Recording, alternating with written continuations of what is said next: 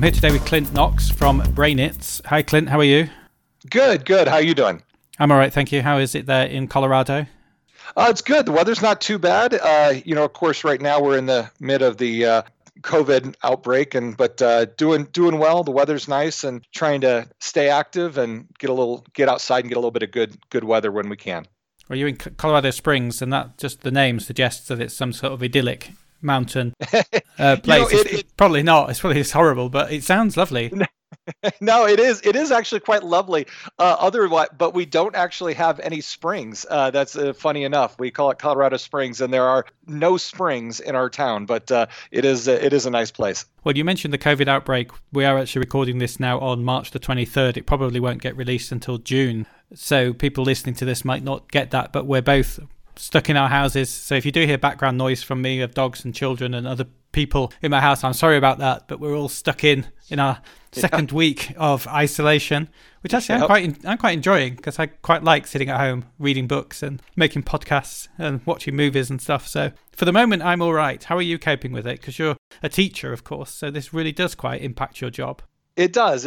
So we've been at home now for 2 weeks as well with our school, and so I'm also at home with my two kids. They're 2 and 4 years old, and my wife works in the healthcare industry, so she is continuing to work. So I'm at home with my two kids, trying to do classes for my students and keep things as normal as possible for them there, where they're checking in and they're taking lessons and doing all that. But I will admit my kids are watching a little bit more TV than I'd like, but it's just kind of the nature of the situation right now. Yeah, I admit that my standards have slipped somewhat in terms of controlling things like screen time. You just get to the point where you just think, I can't do this anymore. Yeah. But you wanted to talk about quite a relevant subject, given what we're talking about now. Yes. I was going to say, 5 ways to engage reluctant learners via e-learning, which most of us in the L&D industry, saying reluctant learners via e-learning is almost tautology. Almost all e-learning people are reluctant. So what made you interested in this? Well, it started actually in my own classroom. I mentioned I'm a high school English teacher, and so that means and I've taught actually freshman English, which so my age level is anywhere between 13 and 17 years old for my students, and I had wanted within that high school setting to put a lot of my lessons online. And I don't know if the term flipped or blended learning will be familiar with. Is that used in your industry as well? Yes, it is. Yeah, I think the flipped classroom idea came from American school system. I think I remember reading an article about that being somewhere in the Bronx. It was my memory of that. Yeah. And so I had wanted to do that for a long time. My older brother is also a teacher out in Los Angeles, and he was doing it and putting his lessons up on YouTube. And the piece that I could never quite get around was, what do you do with the kid that just kind of checks out and doesn't really pay attention to the video? And to be very frank, there wasn't really a very good answer for that. When you have a lecture in the classroom, you can kind of You kind of notice when kids are kind of zoning out or not paying attention or not taking notes, and you can address the student. But when you put your lessons online and do it in a completely flipped or blended way, there's no process to engage, at least via YouTube alone, that reluctant learner. And so I looked around for a number of tools that were out there, at least in the K-12 space, K-12 kindergarten through 12th grade. And the best I could find were products that allowed individuals to embed questions in video instruction. And I thought that was a good step. But again, the problem there is students might just guess, not pay attention, and say, well, I got the required 70%, or I got the required 60%, and that's good enough. And I wanted to put together a product in a way that in essence forced individuals to pay attention. And that was the origins of what my company became, is called Brainits. And we'll have a chance to talk a little bit more about kind of what it does. But you've in a lecture setting, when you see an individual not paying attention, whether that's in school or whether that's in a corporate training, you'll call on that table or those individuals and kind of re-engage them. And I wanted to make a product that had similar attributes. I can see you're getting quite passionate about that, because you're standing up and you're gesticulating wildly. This is obviously something of great passion for you, which is really great to see. Yeah, well, as a teacher, that's kind of I probably can't pace around too much with my headset on, but you drag the computer on the floor. Yeah, it's and the other piece, and really where the real origin story of it changing from an idea to me deciding that this is something I'm going to do was I had a student.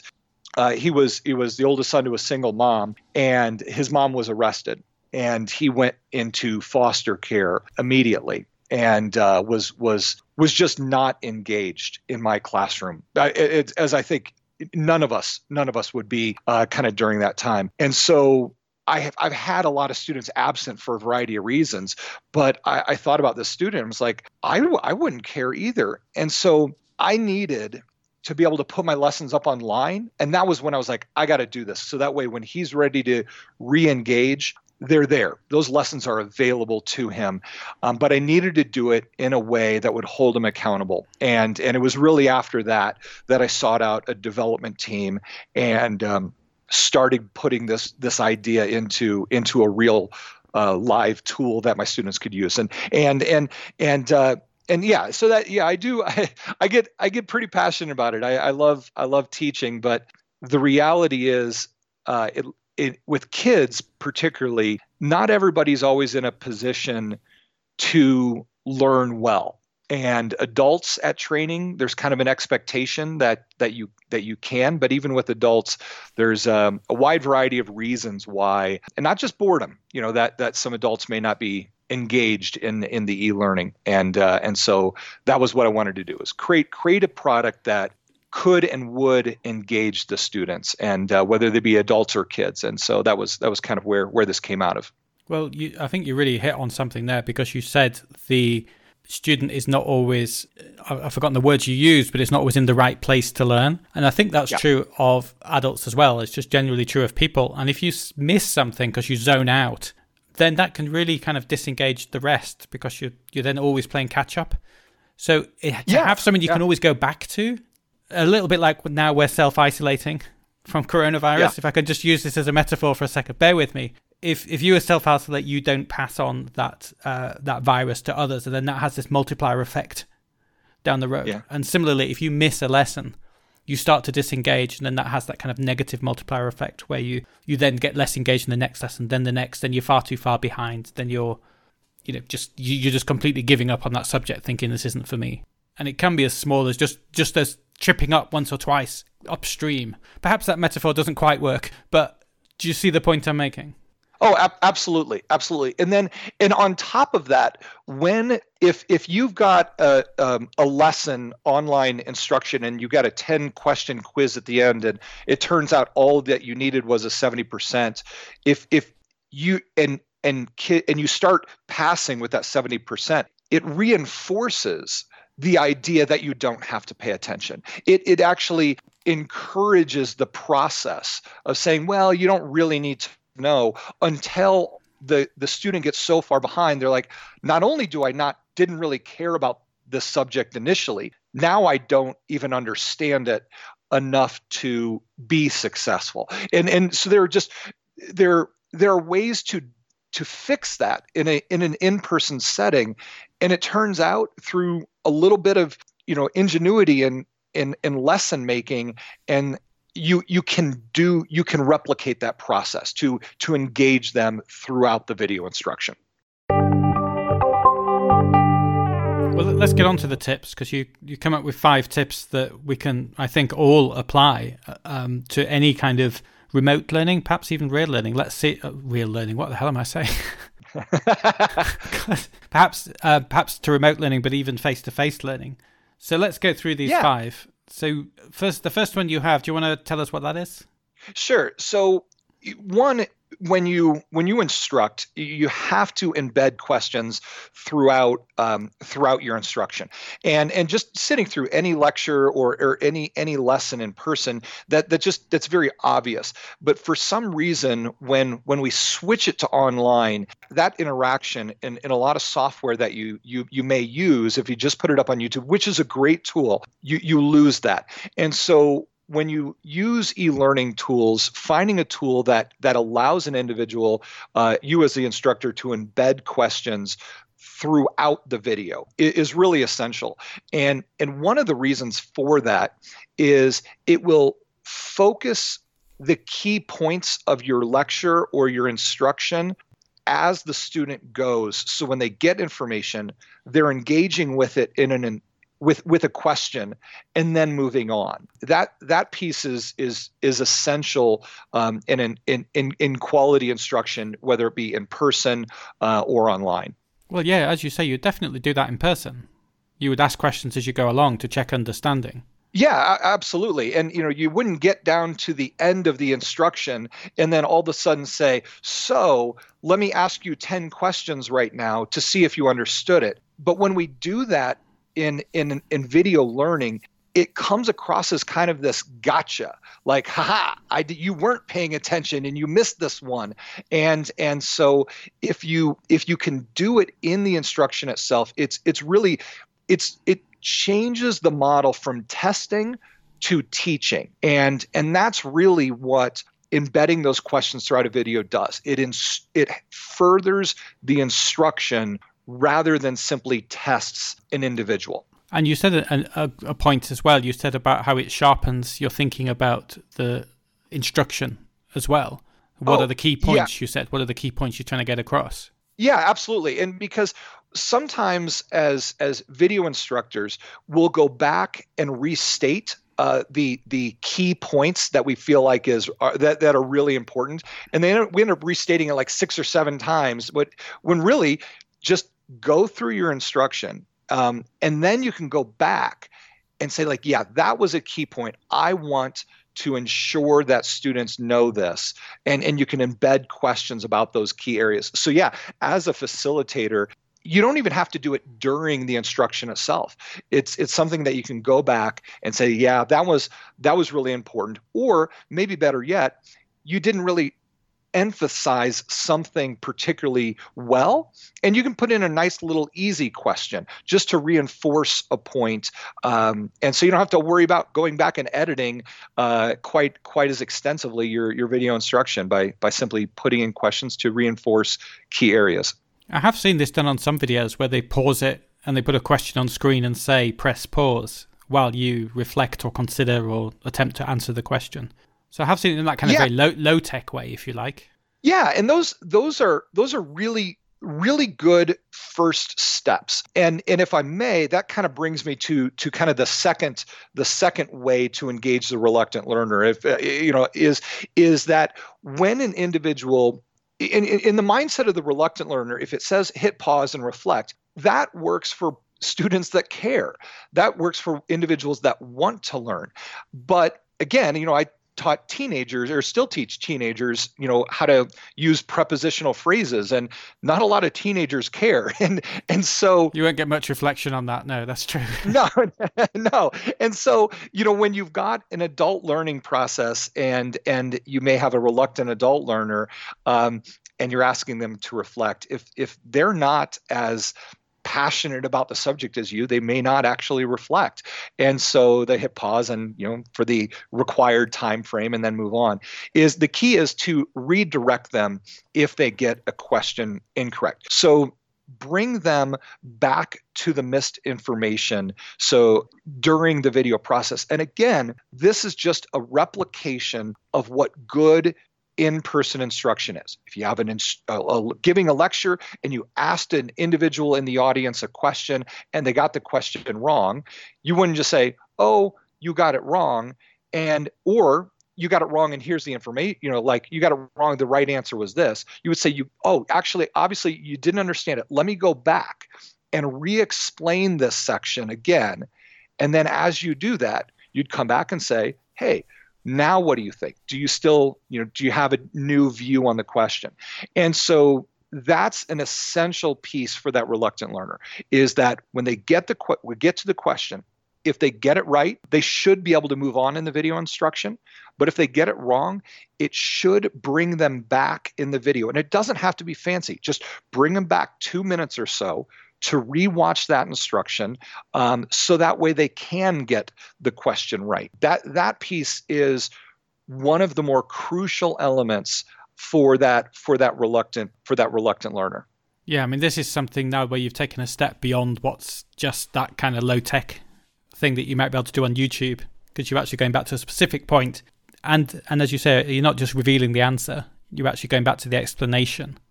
Yeah, because if you just reveal the answer, like the reluctant learner's like, thank you. I appreciate now I don't have to pay attention. You've identified, what you've done is for that reluctant learner, you've actually identified the key most important points, put them out there and told them what they were. So that way they are now in many ways it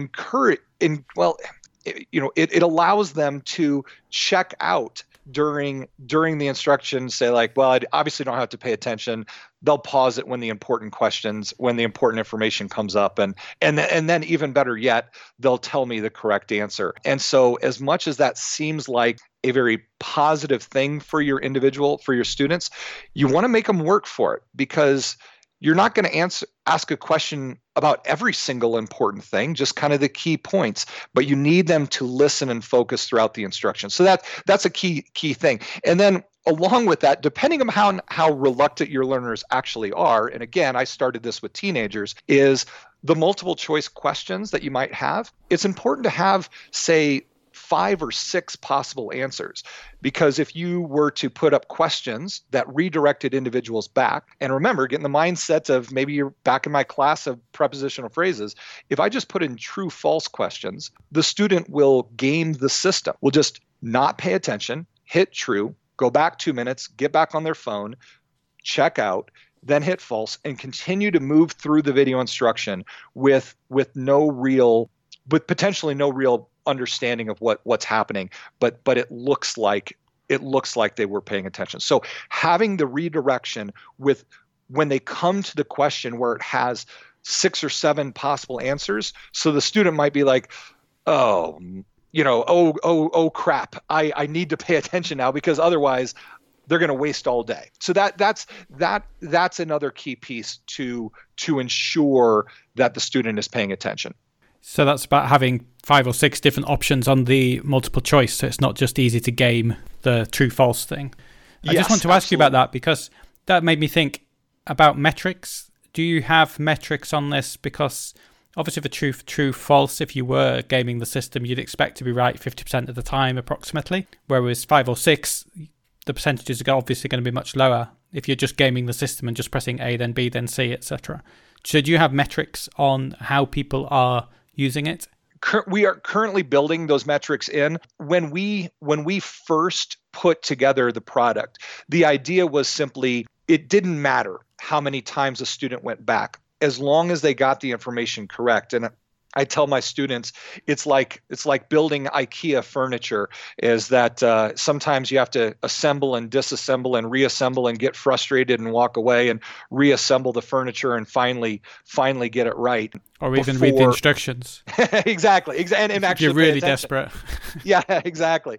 And so it really didn't matter how many chances it took, as long as they got the information correct, and as long as you put in kind of that punishment piece where they are being redirected back, the reluctant learner will choose to pay attention. And that's the key, is you want to make, rather than just the metrics, which we're finding those are important, and so we are in the process of building that piece into the software. But at the end of the day, you want to make the end goal the easiest option for the reluctant learner. So if it's easier for them to pay attention the first time so they can get the question right and not be kicked back multiple times, that's what students will do. Drive them to the path you want them to take, not in a way that punishes because say like, oh, you passed with a 60% or an 80%, but if you do need to punish them through making them learn again. And if you're taking away their time, the reluctant learner will say, I'd rather go do something else. I might as well pay attention so I get this question right the first time. And that's the end goal. That's what you really want. So the metrics are good and we're building those in. But I would argue what's even better is doing the instruction in a way that makes the path you want the learner to take the easiest one to do. That's a nice way of putting it. The path of least resistance should be the path, the right path to take. Correct. You also said something which I just want to shine a bit of a light on, because you said a really important phrase, which is make them work for it. And I think that's a really important point. And I know listeners to this podcast know all this already, but a friend of mine once said in a meeting, learning just takes effort. You have to make the person think. You have to make them make an effort. Otherwise, learning doesn't happen. Yeah, and I think that's a really neat way of thinking about it. Yeah, and that's really where some of the well-intended YouTube video that pauses and reflects, those are really good. Those are a good start. But if you don't have an individual that is truly interested and really focused on this, they're going to check out and they're not going to work for it. And so that's the key: is how can you make a student where you're not physically present, it's in a completely different time than when you gave this instruction, and how do you make them work for it? And embedding with those questions that force accuracy, and that kind of brings into the third point, is the forced accuracy is really what you need to do to make them work for it. Well, let's go on to that. Let's talk about forced accuracy. What do you mean by that? So just because they go back and re-instruct and get to the question again, this is a mistake that I have seen in some software out there that I feel is a bit of a mistake, is when you redirect them back in the instruction and you bring them and they get to the question again, still do not tell them the answer. Like, they need to get the question right.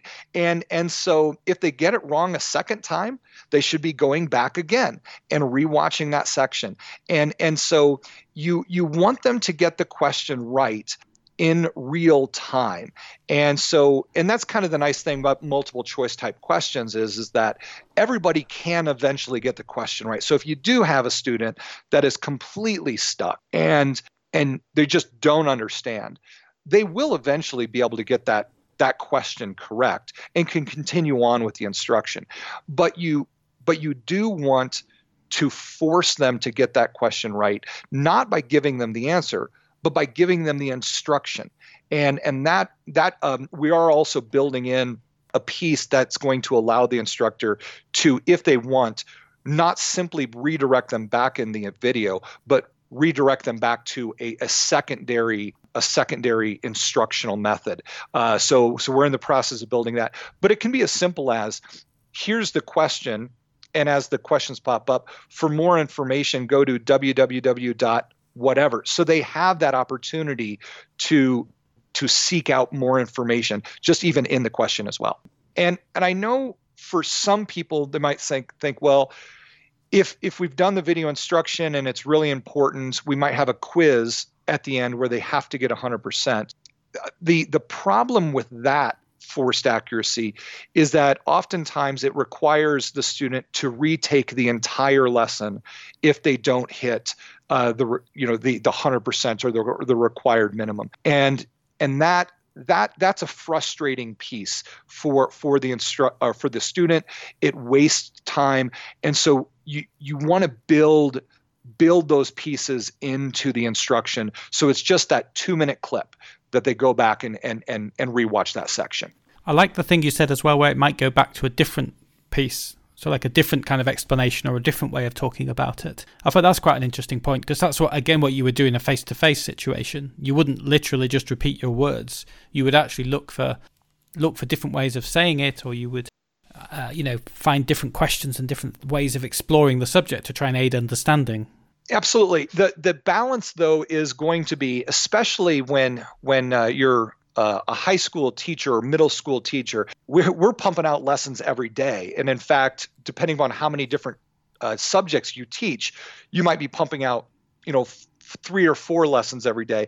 And so you don't want to make the process of making the instruction overly cumbersome for the instructor. So if the instructor has to re-explain every question a second way, that really doubles the time it takes to create the video. So it's a wonderful way to, once you've kind of created these initial lessons, to enhance it maybe the second go round. But yeah, that is the ideal process. But in the meantime, you can, like I said, simply even just put in a little a URL link for further information, click here, or if you're really stuck, go to this website. So there are ways to do it, but one of the key focuses that I've always thought about, at least within our company, is let's make this as easy as possible for the instructor as well, too. When you're talking about forced accuracy, it made me think as well, you're talking about a subject like English where there is usually a right or wrong answer. What about if it's something that's less like that? I'm thinking, for example, I'm helping my daughter with her economics at the moment, which was something I studied. And a lot of their questions are sort of normative rather than positive. And therefore it's around, should we raise tax? Should we, lower interest rates or whatever? So it's a lot more discursive. It requires thought, and there's not necessarily right or wrong answers. Yeah. So for some of those, it takes a bit more work to make a multiple choice type question on that. But it could be like, Juan decided to do this in this economics problem. What would be the most logical rationale why he would have chosen that? So you can kind of shift multiple choice questions so that way it brings up the process of understanding why and not just what is correct. That is possible. But then the other piece, and what we've built this into, is a multiple choice a short answer essay type of answer.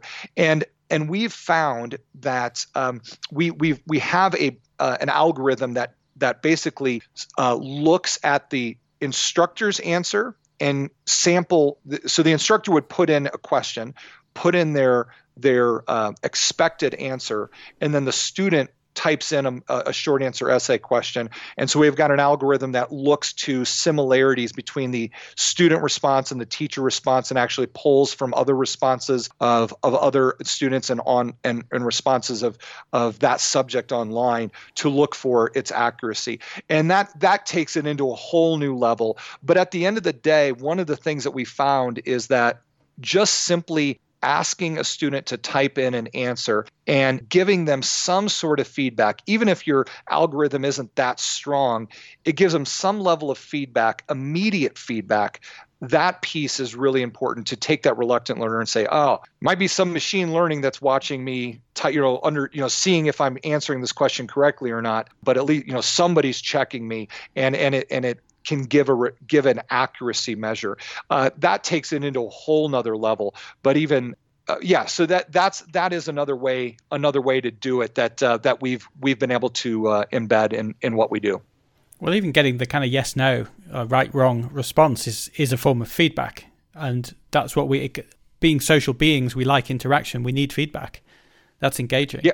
And lack of feedback absolutely isn't engaging. Yeah, and so when you've in essence trained the learner that they have to engage with, say, 3 or 4 multiple choice questions, and you put in even if you were just to put in a short answer essay that had no machine learning, or even if it was just a pause and reflect item there, the student is far more likely to engage with that in a meaningful way, because they've been forced to engage in meaningful ways throughout.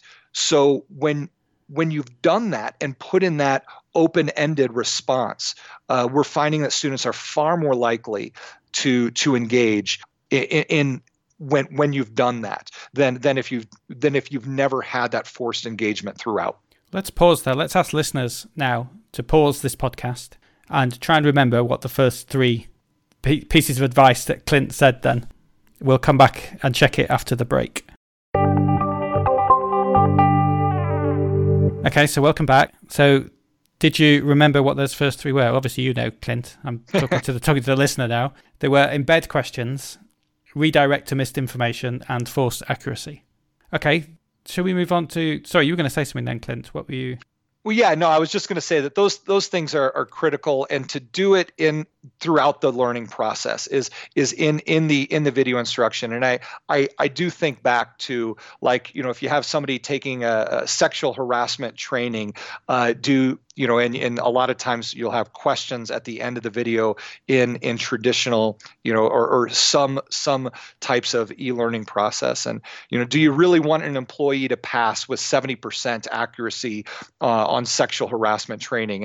And I would argue that you really don't. 30% wrong is not okay in that subject matter. But then again, if you force 100% at the end of, say, a 30-minute video, and force the individual to go back and rewatch the entire thing, that tends to create a really bad feeling around sexual harassment training, and people really don't like it, and then they really are checking out. It's just you need to embed that forced accuracy in those questions throughout the video instruction is really critical.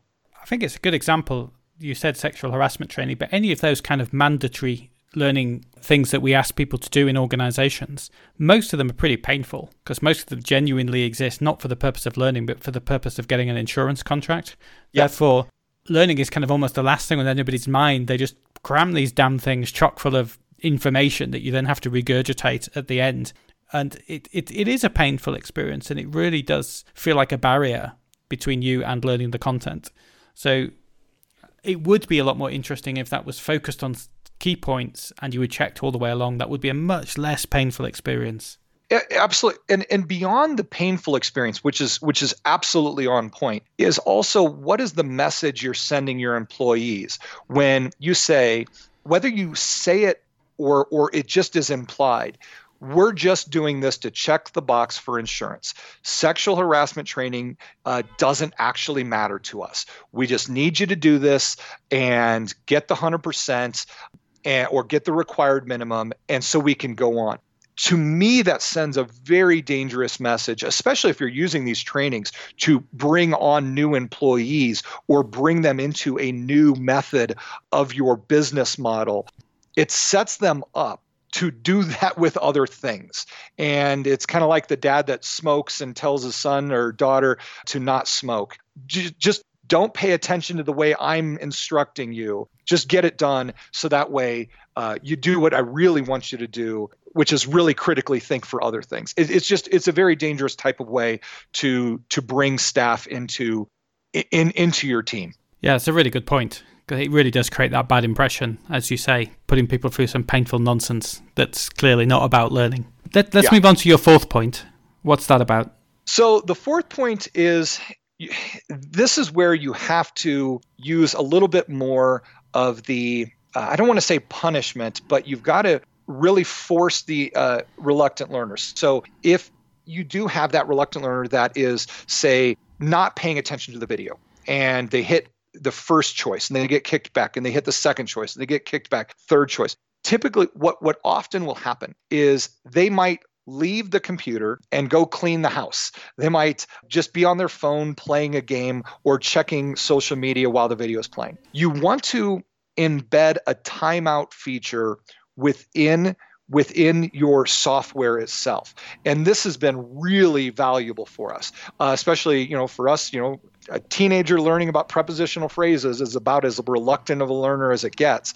And so I will see a student and I'll step back and they might be on their phone while the computer is going, and they're not paying attention. The questions popped up and it's sitting there waiting for the student to answer. After a certain period of time, you want to auto time out that student, so it logs them out of the system and they lose their progress, at least back to the previous question, and they physically have to log in again.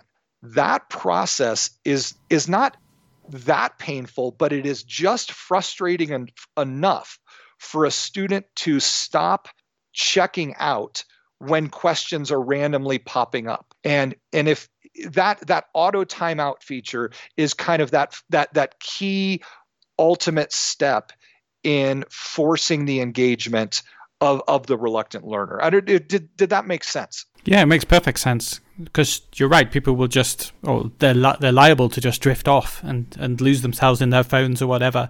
So having to continually log back in, as you say, it's a bit like you were saying, it's not really a punishment exactly, but the path of least resistance is stay engaged. Don't drift off, because you can't be bothered to log in again and again and again.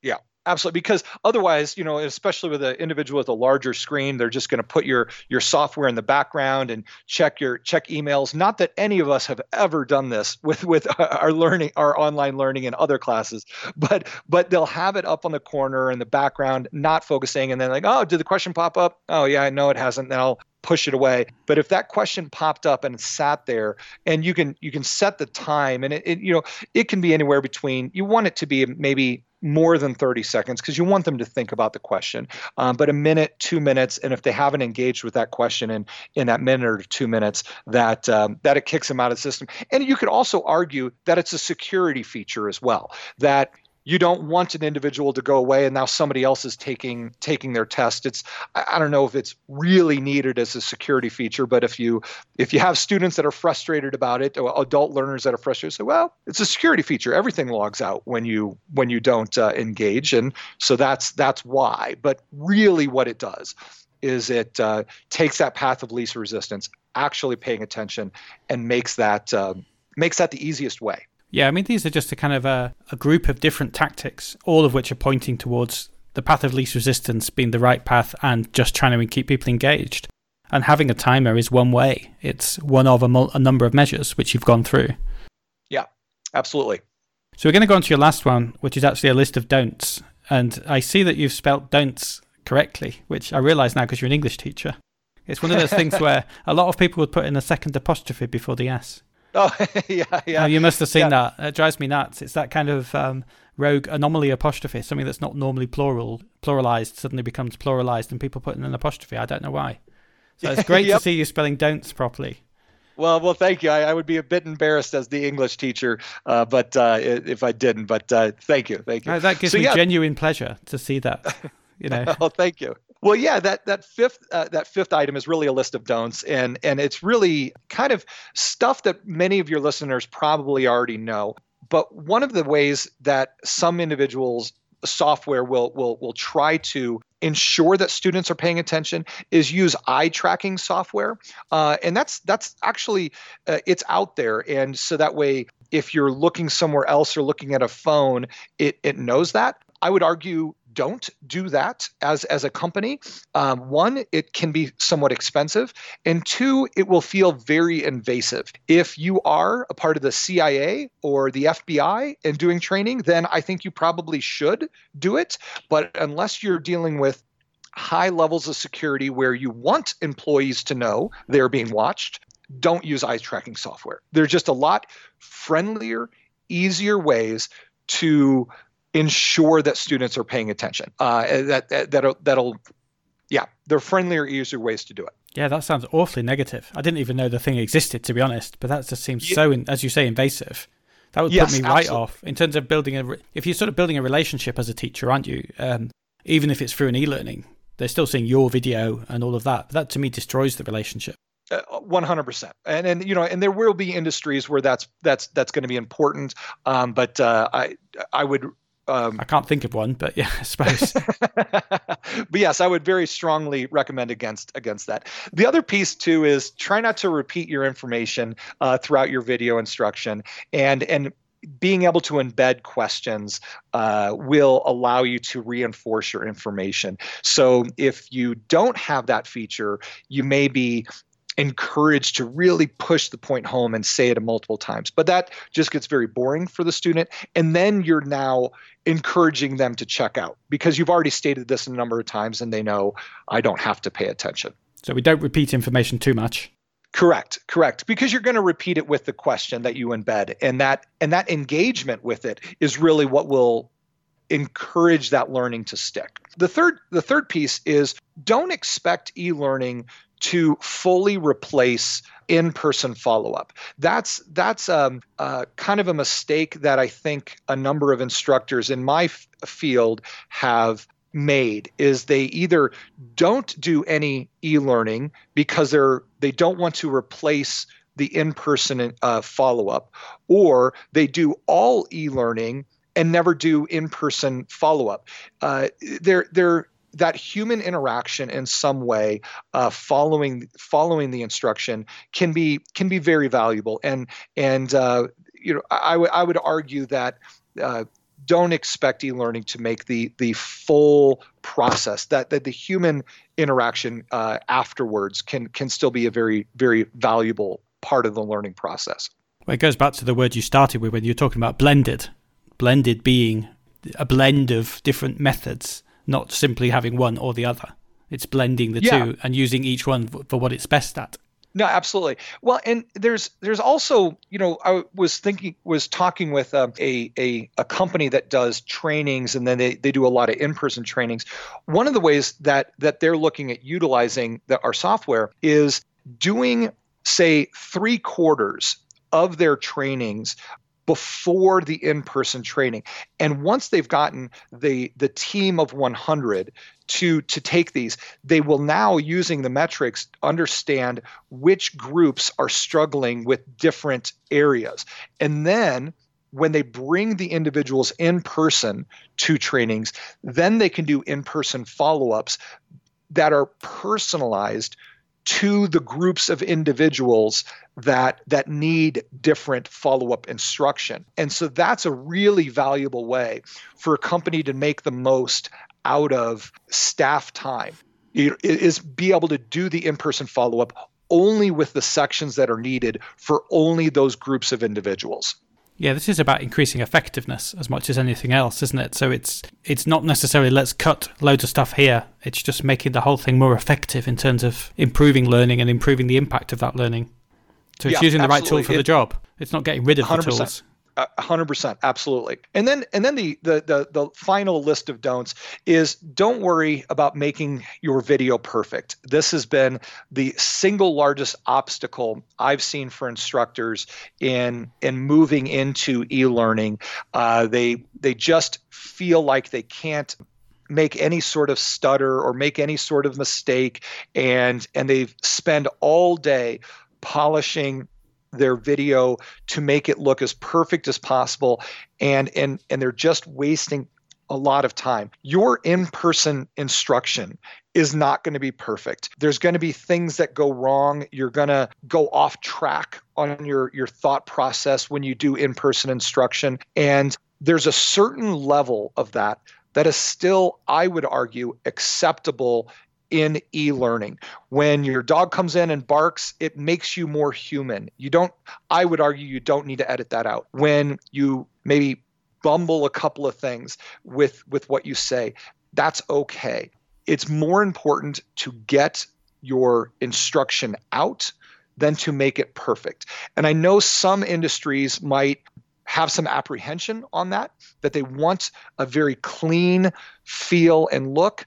But I would argue the humanness of a slightly imperfect video is more attractive than a fully polished e-learning video. Yes, it's a really good point. I mean, it sounds quite obvious in one sense, but actually it is a real barrier trying to get perfection, especially with videos, because it's really hard to do it well, to do it perfectly, I should say. And I found that doing this podcast, for example, when I first started doing this podcast, I would spend ages doing each bit of it, and I would cut out any kind of mistake or stumble. And I've realized that was exactly the wrong way to go for the reasons you're saying.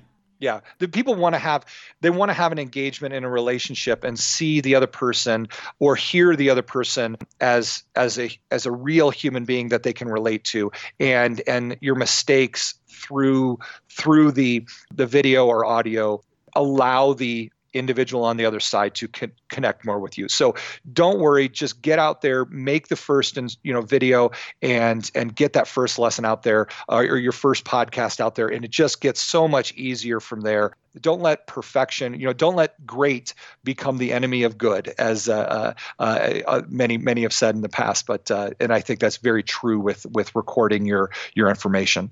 So how long have you been using this process? So this has been about 3.5 years. I'd say the story of the student whose mom was arrested, that was around Thanksgiving of 2016. 6. So gosh, maybe a little more. So I've been using this pretty extensively in my classroom for the last 3 years, and we've actually done some A/B testing with Brainits and YouTube video and Brainits versus some of just to be very frank, some of our competing software. And the embedded questions, whether it's our software or our competing software, against when you compare student growth against YouTube videos alone, it is astronomical, the amount of growth that occurs with embedded questions rather than a video with questions at the end. It is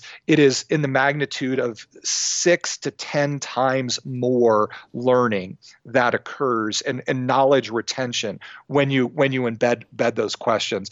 And then when you create that redirection and that forced engagement, then you're looking at another multiplier of 2 to 4 times beyond simple embedded questions. So we've been doing it enough to really find a great deal of success with this, and we're actually started in the K-12 world and now are moving, so in that elementary and high school education world, and are moving into higher education and corporate training right now.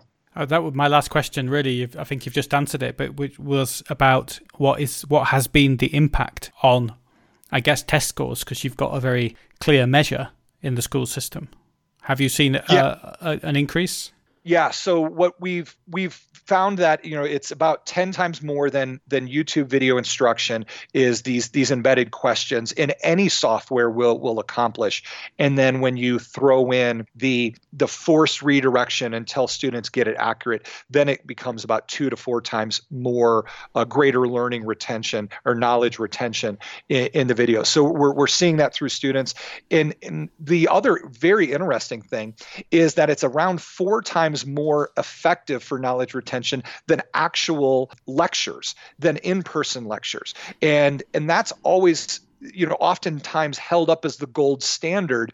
But the problem with in-person lectures is that students can still check out. You typically, as an instructor, may only be asking 1 or 2 people to answer your questions when you do. And those are the smart kids or the smart adults are the ones that are really engaged. So you're not getting to everybody within a video instruction. So we're finding that video instruction with embedded questions that have the forced redirection is actually better than in-person lecture. And when you think about it, every student has to get every question right every time with e-learning done this way, versus in a lecture in person that doesn't occur. So yeah, we're seeing a tremendous amount of success in the test scores through this process. Well, I guess as well, because you've flipped the classroom and you've put that knowledge transfer into the e-learning, you've also got the face-to-face element, the in-person element, to reinforce that learning, to discuss it, to go deeper. And if you're just doing instructional lessons where the knowledge transfer is in the face-to-face element, you miss out on having that space to do the other stuff. Yeah, absolutely. Make better use of the in-person bit, I mean. Yeah, yes. And that brings up kind of one of the things that I was very surprised about is I thought that students were going to hate this process, but I honestly didn't really care. Like they're students, they have to do what I tell them to. Not. You've been a high school teacher for years. You're going to hate kids by now, surely. Exactly.